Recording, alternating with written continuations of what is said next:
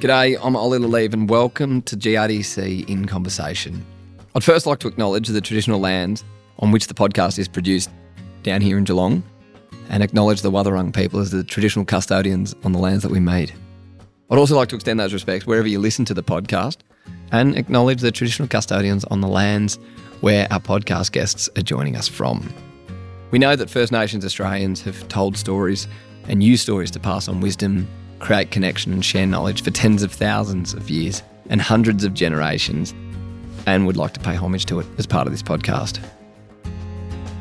This series is a GRDC investment that takes you behind the scenes as we sit down with some of the people shaping our grain industry, uncovering their journeys, learning more about their passions and the projects that are part of their everyday. We're uncovering Australia's grain growing regions, chatting with researchers, advisors, growers, advocates and just about everyone in between.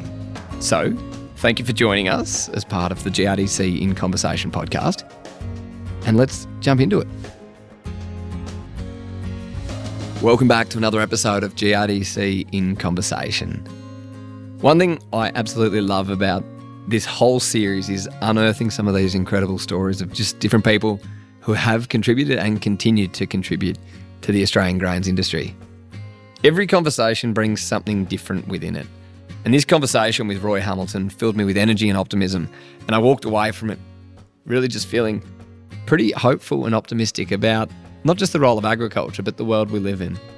Roy has been farming in and around Rand since his childhood in the 1960s and 70s. In this conversation, we touch on how over the generations, different farming practices have come to be and how they've then evolved, continually getting better as the access to information and knowledge grows. As a bit of a teaser to how this episode ends, and I can't just let you jump right to the end to skip to it. Roy says probably some of the most heartfelt words that I've ever been witness to at the helm of the podcast microphone. It's his raw honesty and his ability to share his story that make this one of the really, really special chats. Enjoy it. Roy Hamilton operates a 4,400 hectare mixed family farming business near Rand in New South Wales, Riverina, alongside his wife, Leanne. He's been an early adopter of minimum till practices and direct drill and press wheel technology and is currently running controlled traffic farming on 12 metres. Mate, you might actually have to explain a few of these things to me because parts of it are a little bit beyond my pay grade. But you've been actively involved with the GRDC, with other advisory committees, and when it came up, Roy, someone said, have you got Roy Hamilton on your list? And I said, I don't actually. And they said, you need to get him on because he's got a really interesting background of the family farming business, but also incredibly passionate about farm safety, which is a topic which I think often we don't necessarily talk about. And at the beginning of this podcast, we were just chatting off air about the importance of the human side. So it's obviously something that you're quite passionate about and keen to bring into the conversation of agriculture. Look, I am. I think... So I grew up, I was born in 58, I'm 65, and growing up in the 60s and 70s, so the cultural practices around what your dad did or your granddad did, it wasn't so much about what we actually had learnt and what we could do better. And that was fairly entrenched about taking shortcuts, taking risks, fatigue, all those things. And at the end of the day, none of this is worth it if we can't get home in good shape or get home at all. So after such an extensive period of time in farming, what is it that gets you out of bed in the morning and keeps you involved? Growing things. It's not what you're dealt. I mean, every year's different. We go from what we were last year, maybe a decile 9 or 10 to maybe a decile 3 or 4 this year. It's actually how you play your cards and how you prioritise what you're doing, how you're looking after your crops, how you're looking after your sheep. And every day in agriculture is different. And I think it's just the passion for growing them the best way you can. There's always a challenge to do things better, and that's about water use efficiency, about growing more with less, and how you manipulate those little dials all the way along, whether it's, we've learned over the last 30 years, Ollie, about stubble retention, about summer spraying, about minimising soil disturbance, all these things which really has kept agriculture in the game and probably at the forefront of adapting to climate change. I've got a few questions off of that. If you could describe your ideal day in farming, what would it look like? My ideal day in farming, be getting up about 5, go for a walk with the dogs and come back and the phone hasn't rung by 7:30 and something hasn't gone wrong. I go out and do a bit of machinery and it starts. I operate that machinery without getting bogged. After the last 2 years, I suppose that's front of mind, is just how challenging it was to do a job. To do your 10 or 12 or 14 hours like everyone else does and come back and have a beer and say you've achieved something for the day, something that's tangible. Another great day is actually, we do still have some sheep on this property, is getting behind a mob of sheep with a good sheepdog and just letting it all happen. It's very therapeutic. Sheep, you've got to like animals to run sheep. People go, oh, there's money in sheep, so I'll run sheep, but that doesn't work. You've got to first like the animals and then it will work for you. And there's a whole debate that we can get into, which we will avoid, but is a sheep dumb or are they actually intelligent because they have learned from previous experiences that maybe going through that gate isn't the thing they want to do? So we'll avoid that one.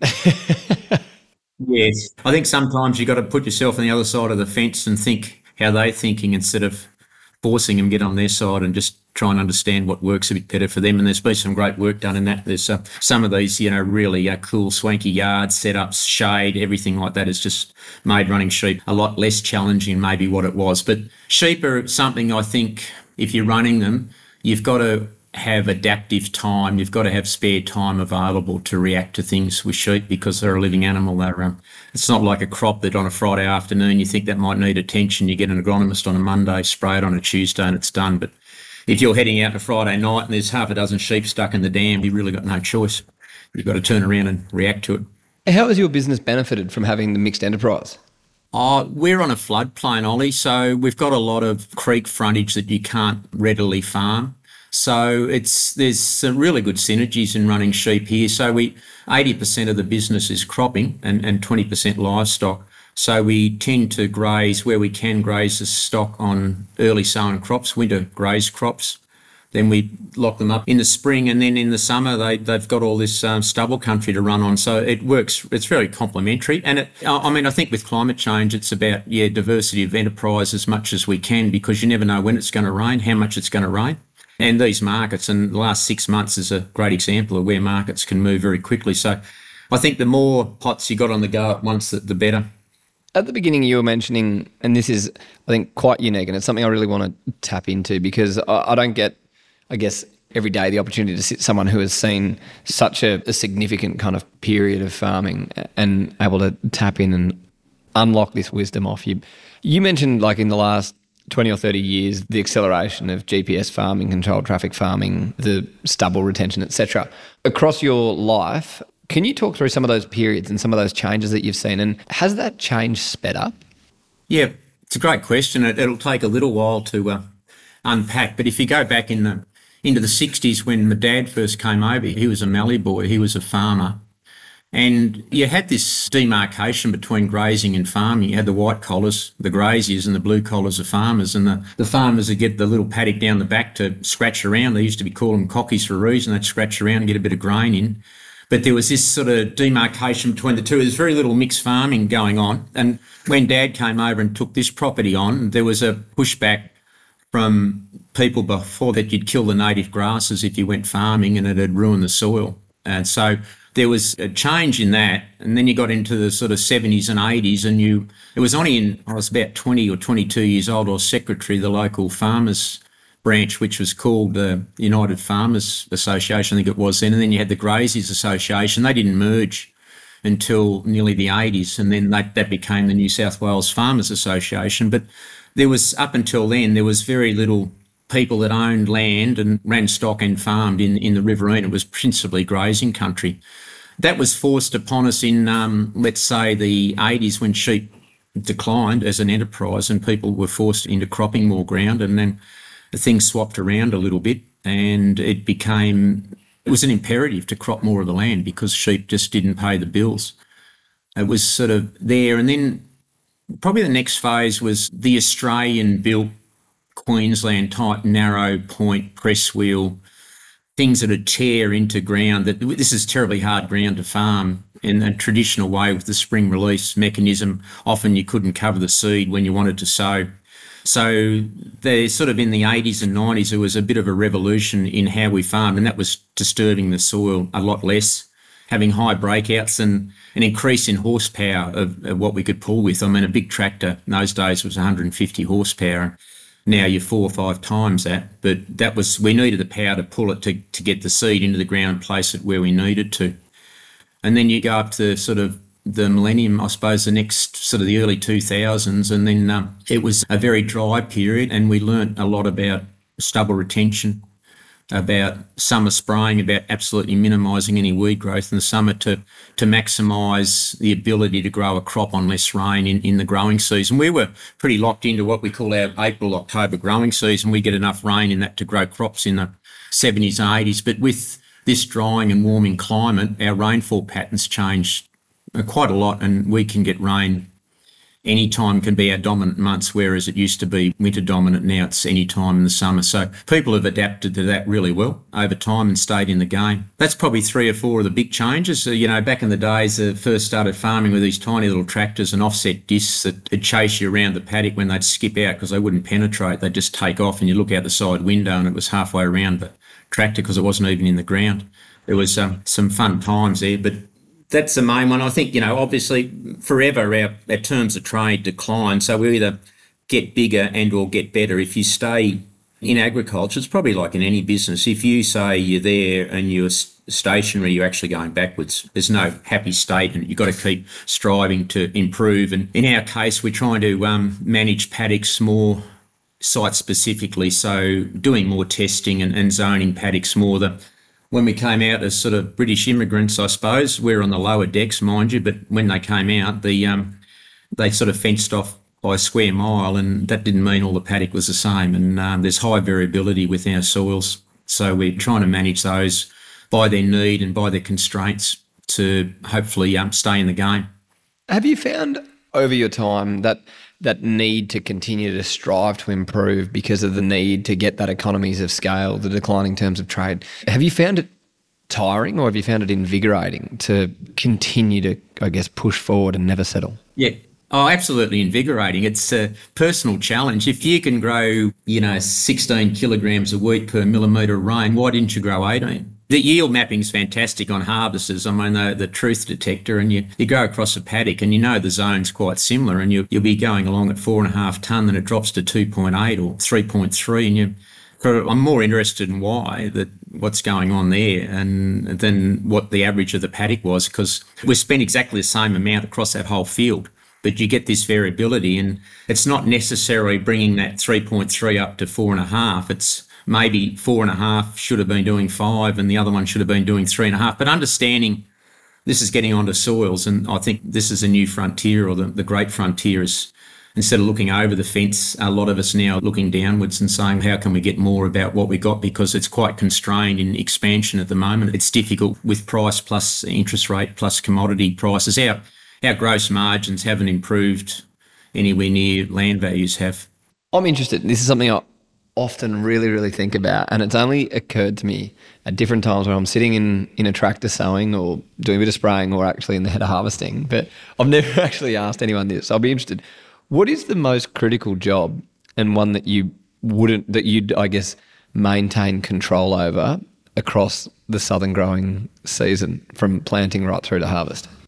The most critical, so once you've planted the crop to harvest? I'd say across that whole spectrum from planting right through to harvest. What is the most important and critical practice? I reckon ground truthing, just actually being in the field and seeing what's going on. So it could be nutrition or it could be herbicide, but actually being in the field, and for all the remote data we can have, if you can get in the paddock and just feel what's going on, just ground truthing I think is more important, and timing is.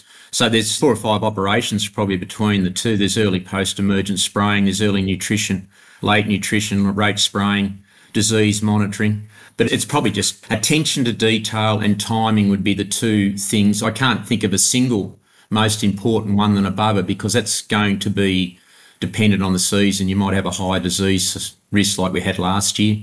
This year was probably trying to manage nutrition in a drying season was probably front of mind. So each of those ones is going to come to the forefront depending on what decile year you may be in.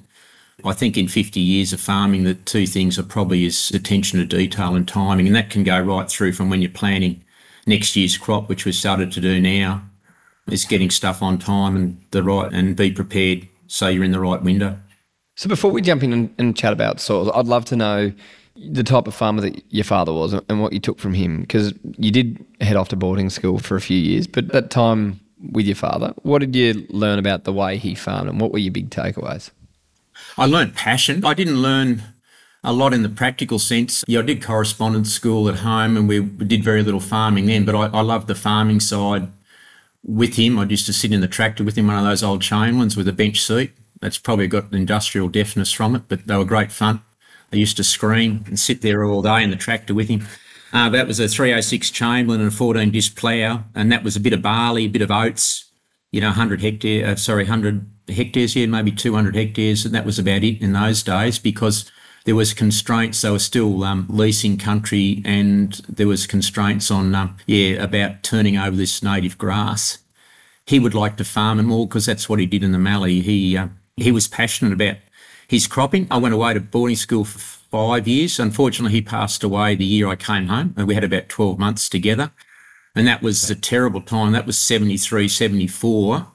So those 2 years we didn't sell a grain off the place. We had 2 failed harvests in a row. And as far as the sheep went, we shore in June 73 and we didn't shear until December 74 because of the flooding. And it actually reminded me last year, it was a similar sort of story, but it went on for 2 years. And I think honestly probably broke his heart. That was, so we had 12 months, but when we tried to get back into it, the country was so sour. The pin rushes were up about a metre high, nearly over all the farm. It was just a mess.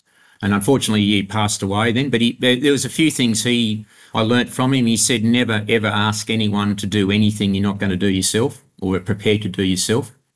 And he did say to me, and I mentioned Millie the other day, and he said to me, because he only jackarooed, we'd never had any tertiary training, but he said, look, there's more than one way to do something. He said, mine mightn't be the right way, so I want you to go away and learn. That was, in those days, that was just jackarooing. There was nothing really around apart from that.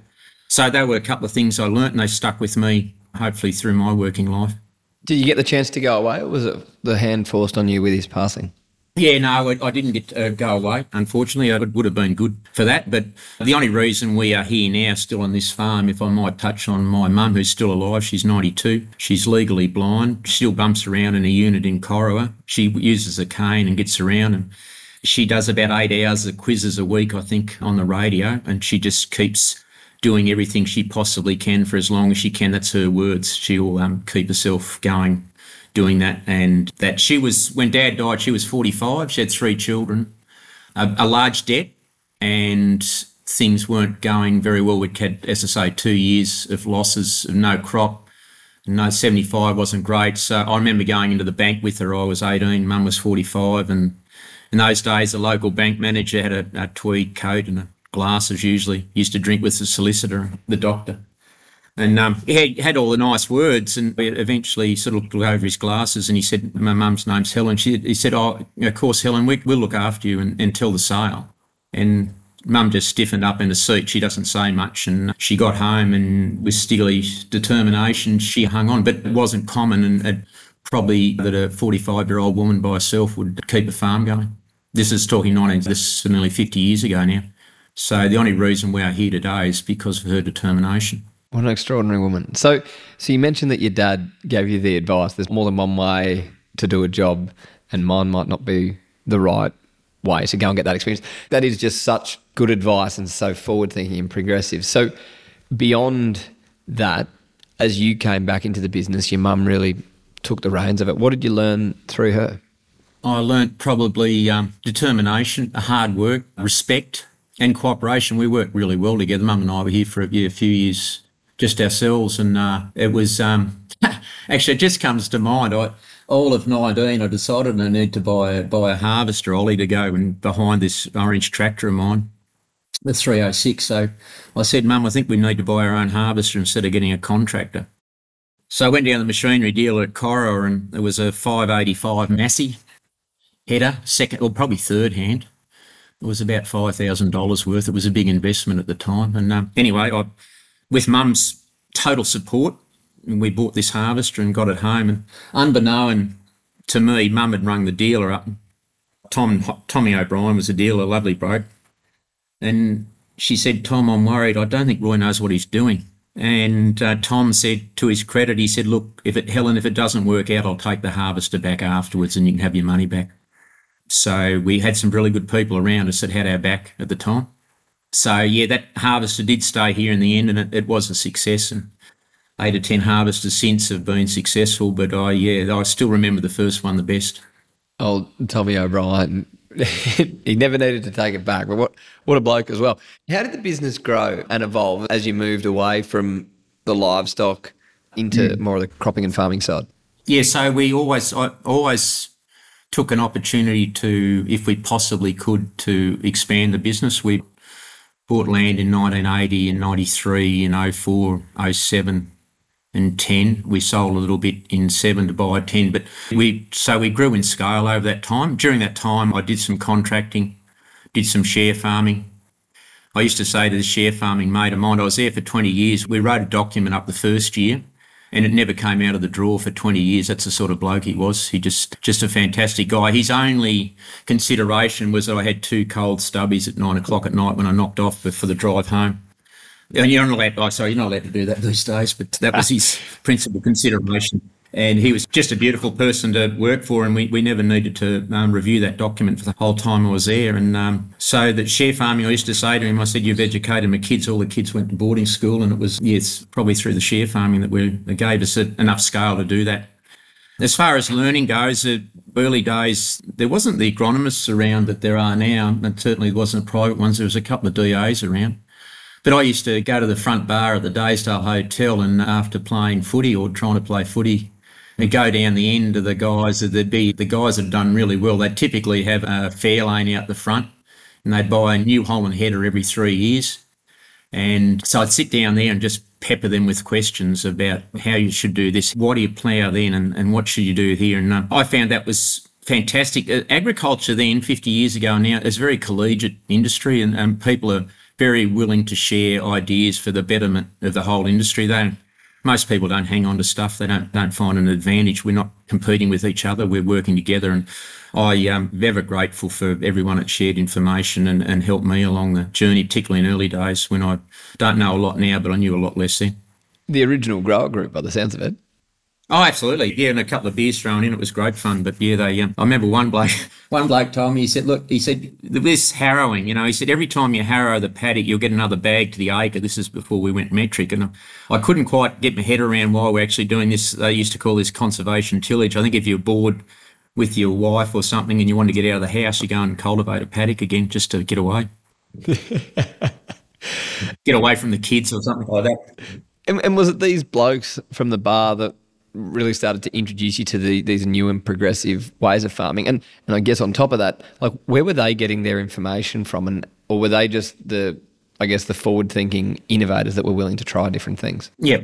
I think they were early adopters. They probably had enough momentum, and they probably didn't have a private consultant. A lot of the private consultants sort of grew when the DA, I'm talking for New South Wales now, when they sort of phased out the district agronomist, a lot of those guys and girls went private, and they've been a godsend. They've been fantastic. We really miss that mentoring that the Department of Ag used to provide by having people learn in different ways, and some people prefer to learn just sitting around a couple of hay bales in the back of a shed with half a dozen blokes and a facilitator. So we do miss them. These blokes, yeah, they probably spoke to their retailer. They probably went for a drive every year. Some of these, in businesses, it's not so much working in your business, but working on it. And a lot of these guys might just take a trip up north and have a look around, or go over to South Australia and open your horizon, because it's very easy to get bogged in the now and what you're working on, but to get away and look back at it. Where do you reckon you fall into that adoption curve, and even with some of the newer technologies that are coming in now? Are you an early adopter, or do you wait a little bit normally?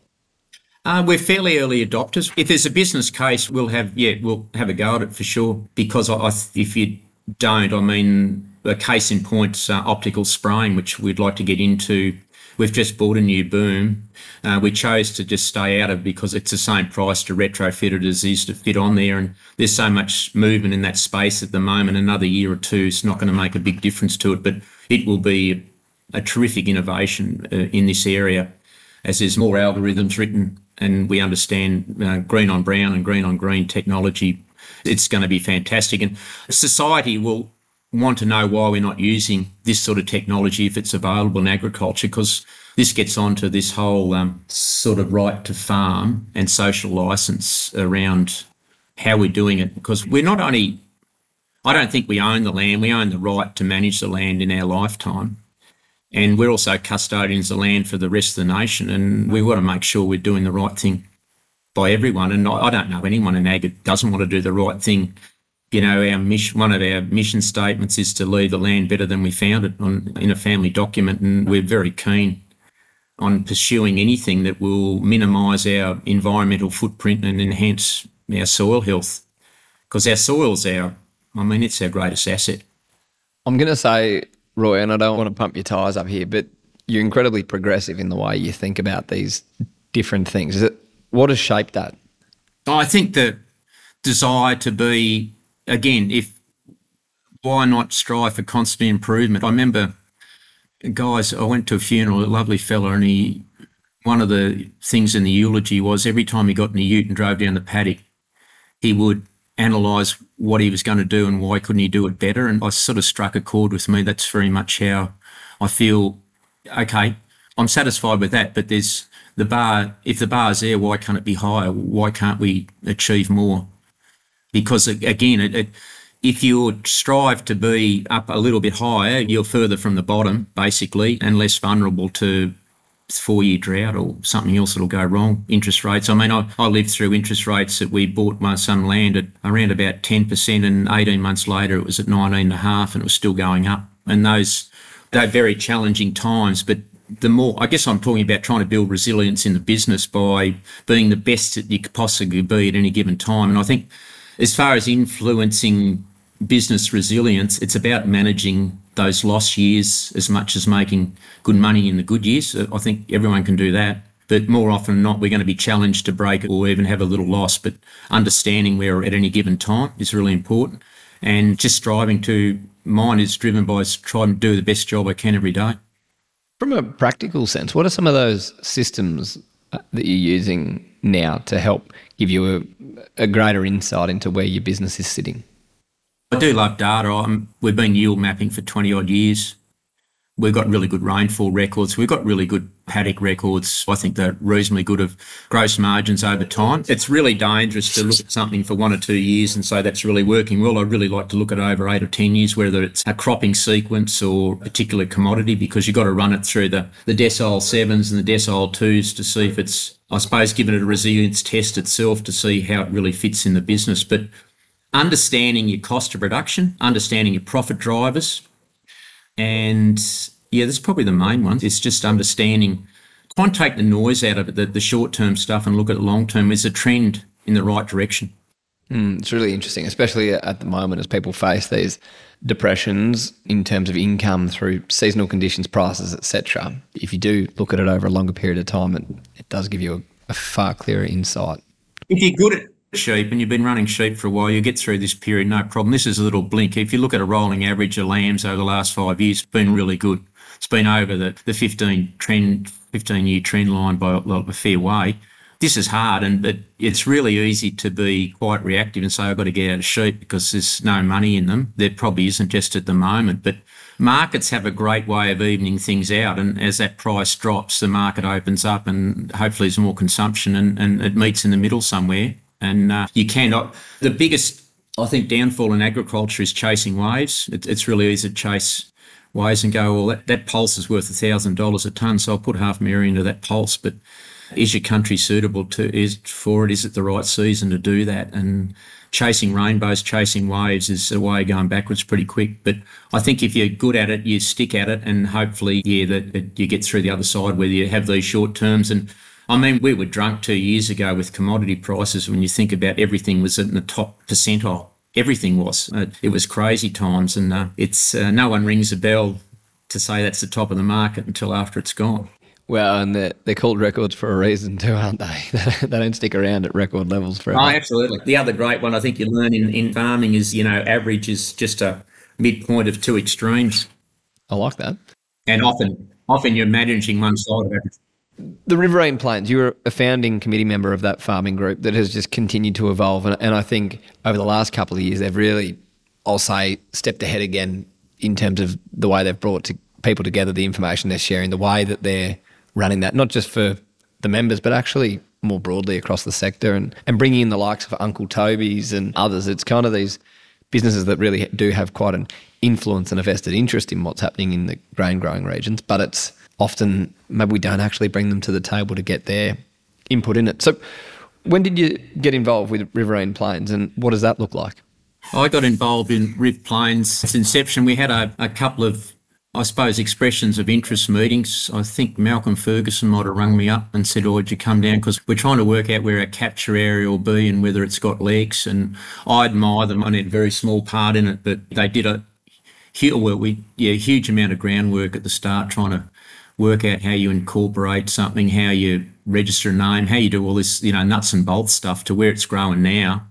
It's just so much credit to the people that have kept it going, and it's growing organically and it's growing independently. It's not just an organisation that writes submissions for funding. It's standing on its own feet, and it's a destination organisation to run extension and things in the ground. And it's really unique in the sense how it's survived and thrived, because go from Dookie, it's sort of, I don't know, what's that, 600 or 700 mil rainfall up to Lockhart at 400, and it's got members all the way through, and it's doing some really, really high level stuff. And, their motto, which is farmers inspiring farmers, I mentioned about different people learning in different ways. It's really holds true, because we've got some great research organisations at top end, but down the bottom of the pyramid where our levy payers are and people are, a lot of them learn laterally. They learn across from another person. They look across the fence. They go to a Riv Plains day. We one this morning, actually, a Pulse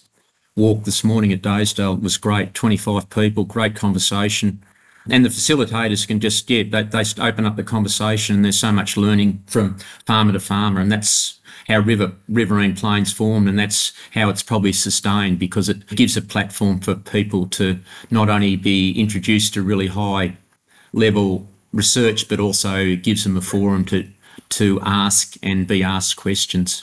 And we've definitely found that, like I'll say the farmer to farmer learning, and more broadly the agronomists and researchers, and it's part of this, the evolution that is GRDC in Conversations is going, we've got such great science and research that we know and can get out through the channels, but then actually the benefit of having people like yourself and the other guests we've had, whether they're advisors, researchers, academics, across the gamut of the grain growing industry, well, people are not just getting to know the human behind it, they're actually learning, and there might be a couple of things that you say, or one thing, or half a dozen that can then actually relate to and go, oh, you know what? I loved how Roy said that, and I'm going to come bring that back into my business, and I think I'm going to try and do this a little bit more actively.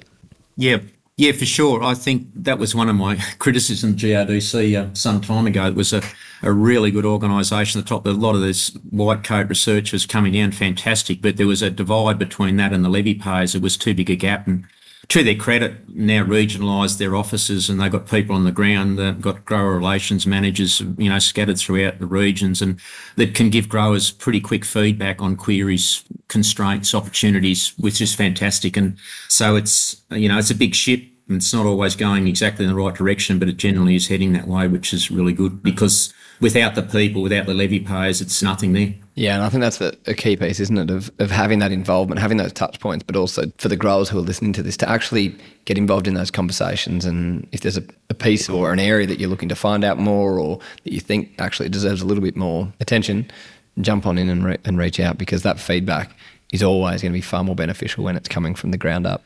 Oh, look, absolutely, it is. This organisation, GRDC, feeds information out, but it's also looking for information to be fed in about what is needed in sub-regional areas, what's going on.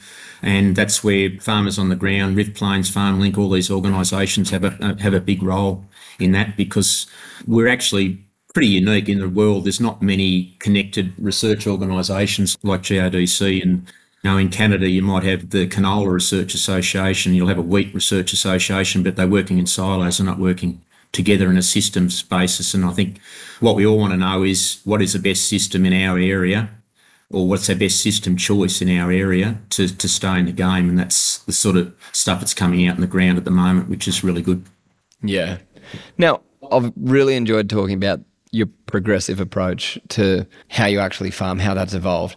The other area I am really keen to chat to you about, Roy, is around the farm safety and mental health aspect of how do we actually look after our people better, because I know it's somewhere that it's an area which you've got quite actively involved in and keen at talking, I guess, more to, because it is so important. How has farm safety and mental health come in and had an impact on your life? Yeah, so farm safety, I suppose, firstly, as a dad and a granddad and an employer, is making sure everyone gets home, whether it's kids come out here for a holiday, a sleepover or whatever, whether it's a new employee, whether it's someone been around, whether it's me. I mean, I still climb silos, but I don't want anyone else to climb silos because they shouldn't be doing it, but I still do it. I fear for other people's safety, I suppose, but you also got to look after your own and how you manage that. I think safety around farming is a lot better than what it was. I think we've learned a lot from mining and from corporate farming about how we should go about things. And a lot of time it is actually slowing down and being in the moment. And I've got examples of myself, which has just done some terrible things when I was younger, with as far as being bogged and cutting corners, because your mind's on actually, why did you go in there? And you knew you shouldn't have driven through there in the first place. So one, you're angry. Two, you're frustrated because there's a truck waiting to load down the other end of the paddock. And if you get the bin out, you'll get down and get loaded. So you have all these things going in your mind, but actually not what you're actually supposed to do at the time. And there was one time there, Leanne, my wife, had a little baby in her arm. She was pulling me out of a bog, and the drag chain snapped and went through the back window and showered them in glass. No one got hurt, but I suppose that was one of my early things about what should we have done differently here. Snatch straps weren't invented in those days, but there's a lot of good information around now how we should do things, whether it's extracting bog vehicles, how we should take the time to go and hire that cherry picker to go and do a job to clean out a gutter instead of hanging off a front end loader. These things in agriculture, if a corporate was doing it, they'd probably do it the right way. A mining company would definitely do it the right way. In agriculture, we're probably still catching up in those areas.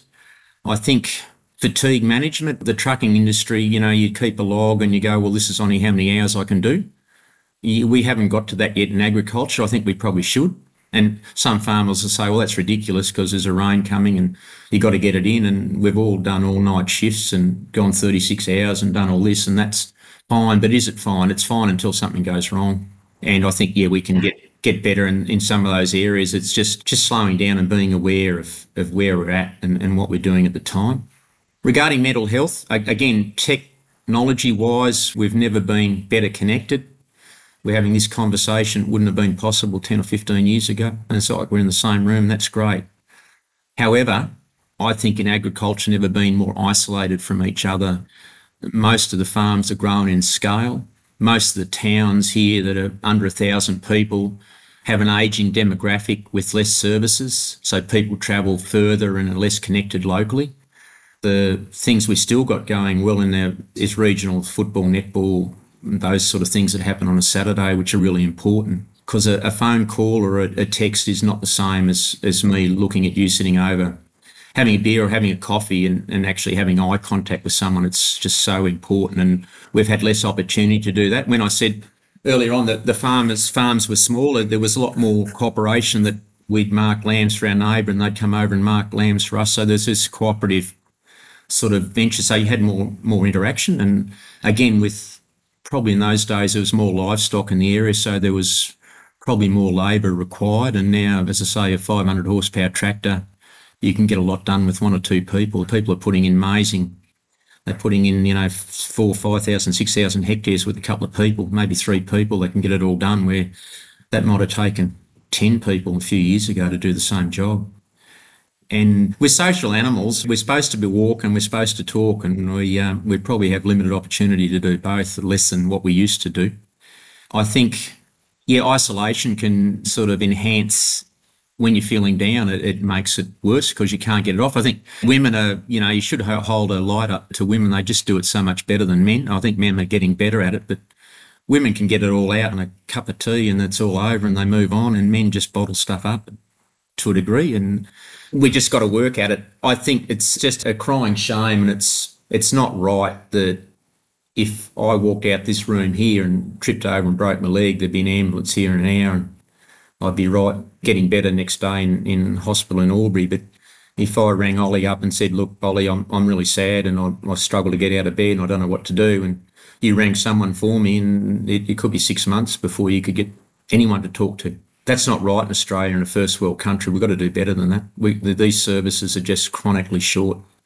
And we know what the statistics are like in isolated areas, whether it's professionals working in isolated areas. It's not just agriculture, but people working in isolated regions. The statistics are awful. And, as a nation, we need to take that on. It's certainly sobering, and I think a big part, and if anyone hasn't checked it out, in earlier in 2023, just depending on when people listen to this, but earlier in 2023, Norco and the National Farmers Federation did actually do a report which was looking at the state of mental wellbeing for Australian farmers. And as you say, those statistics that came out of that are incredibly sobering. I think where the positives come out of it is going, okay, well, that's the baseline. Let's make that as bad as it gets, and how do we actually improve from that? And I think, Roy, having conversations like this and you actually sharing your insights is really just such a huge part in the beginning of this conversation, and I think this progression, because ultimately it's going to make our businesses, our families, our communities and the broader industry so much better when we do actually think far more proactively about mental health and safety and all of those, I guess, the human aspects that actually come back into the farming side. I agree entirely. I think if you're down, and we're all down, I mean, life's not linear. It's not a straight line. We're up and down. It's when those downs get harder to get out of and they last longer is really difficult if you don't have or don't feel you can reach out to someone and have a chat. And I've supported people, and I've been down at various times. I've sought out a psychologist who's been a great help. It didn't change everything, but it certainly helped to talk things out and try and maybe help clarify why you are where you are at the time. And it was great help, and I'd recommend it to anyone. And it's not a sign of weakness. It's a sign of actually being proactive and doing something about it. But unfortunately for many of us, we actually don't realise we're down, and other people might see it, but sometimes you can't see it yourself.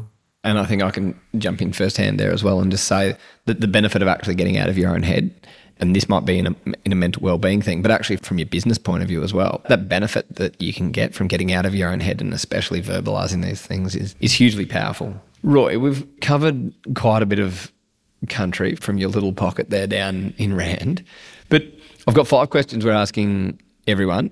So they're designed to be off the cuff, kind of first things you think about. And the first one is, what's something that you've got on your bucket list?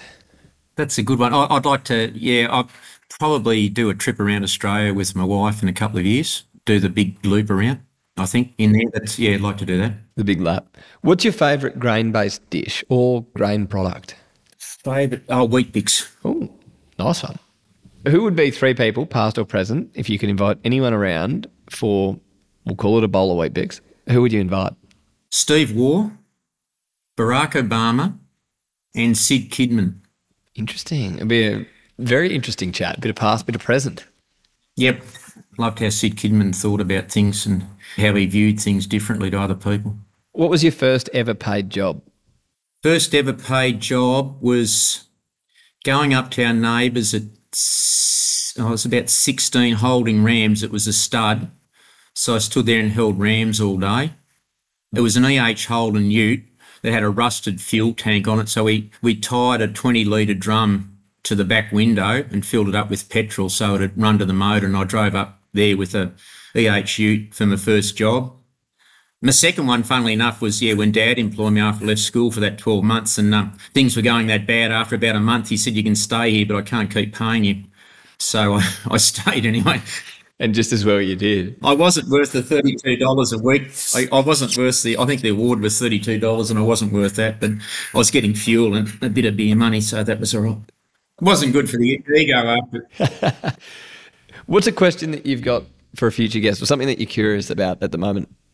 What am I curious about? It's nothing to do with agriculture. It's probably a global question about how we can be better. I mean, what's happened at Ukraine, what's happening in the Middle East, why are we where we are? I was in New York on September 11 and we'd gone up the Trade Centre the day before, and The only reason I'm here today was there was a lot of cloud around it and a lot of other people, and they didn't fly that day, they flew the next day.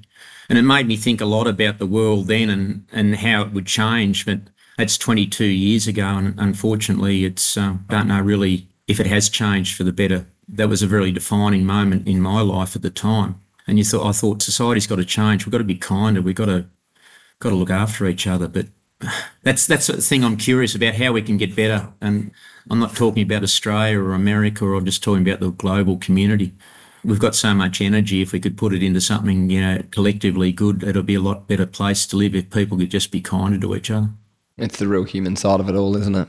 Yeah, to be more, considerative of diversity. It's not my way or the highway.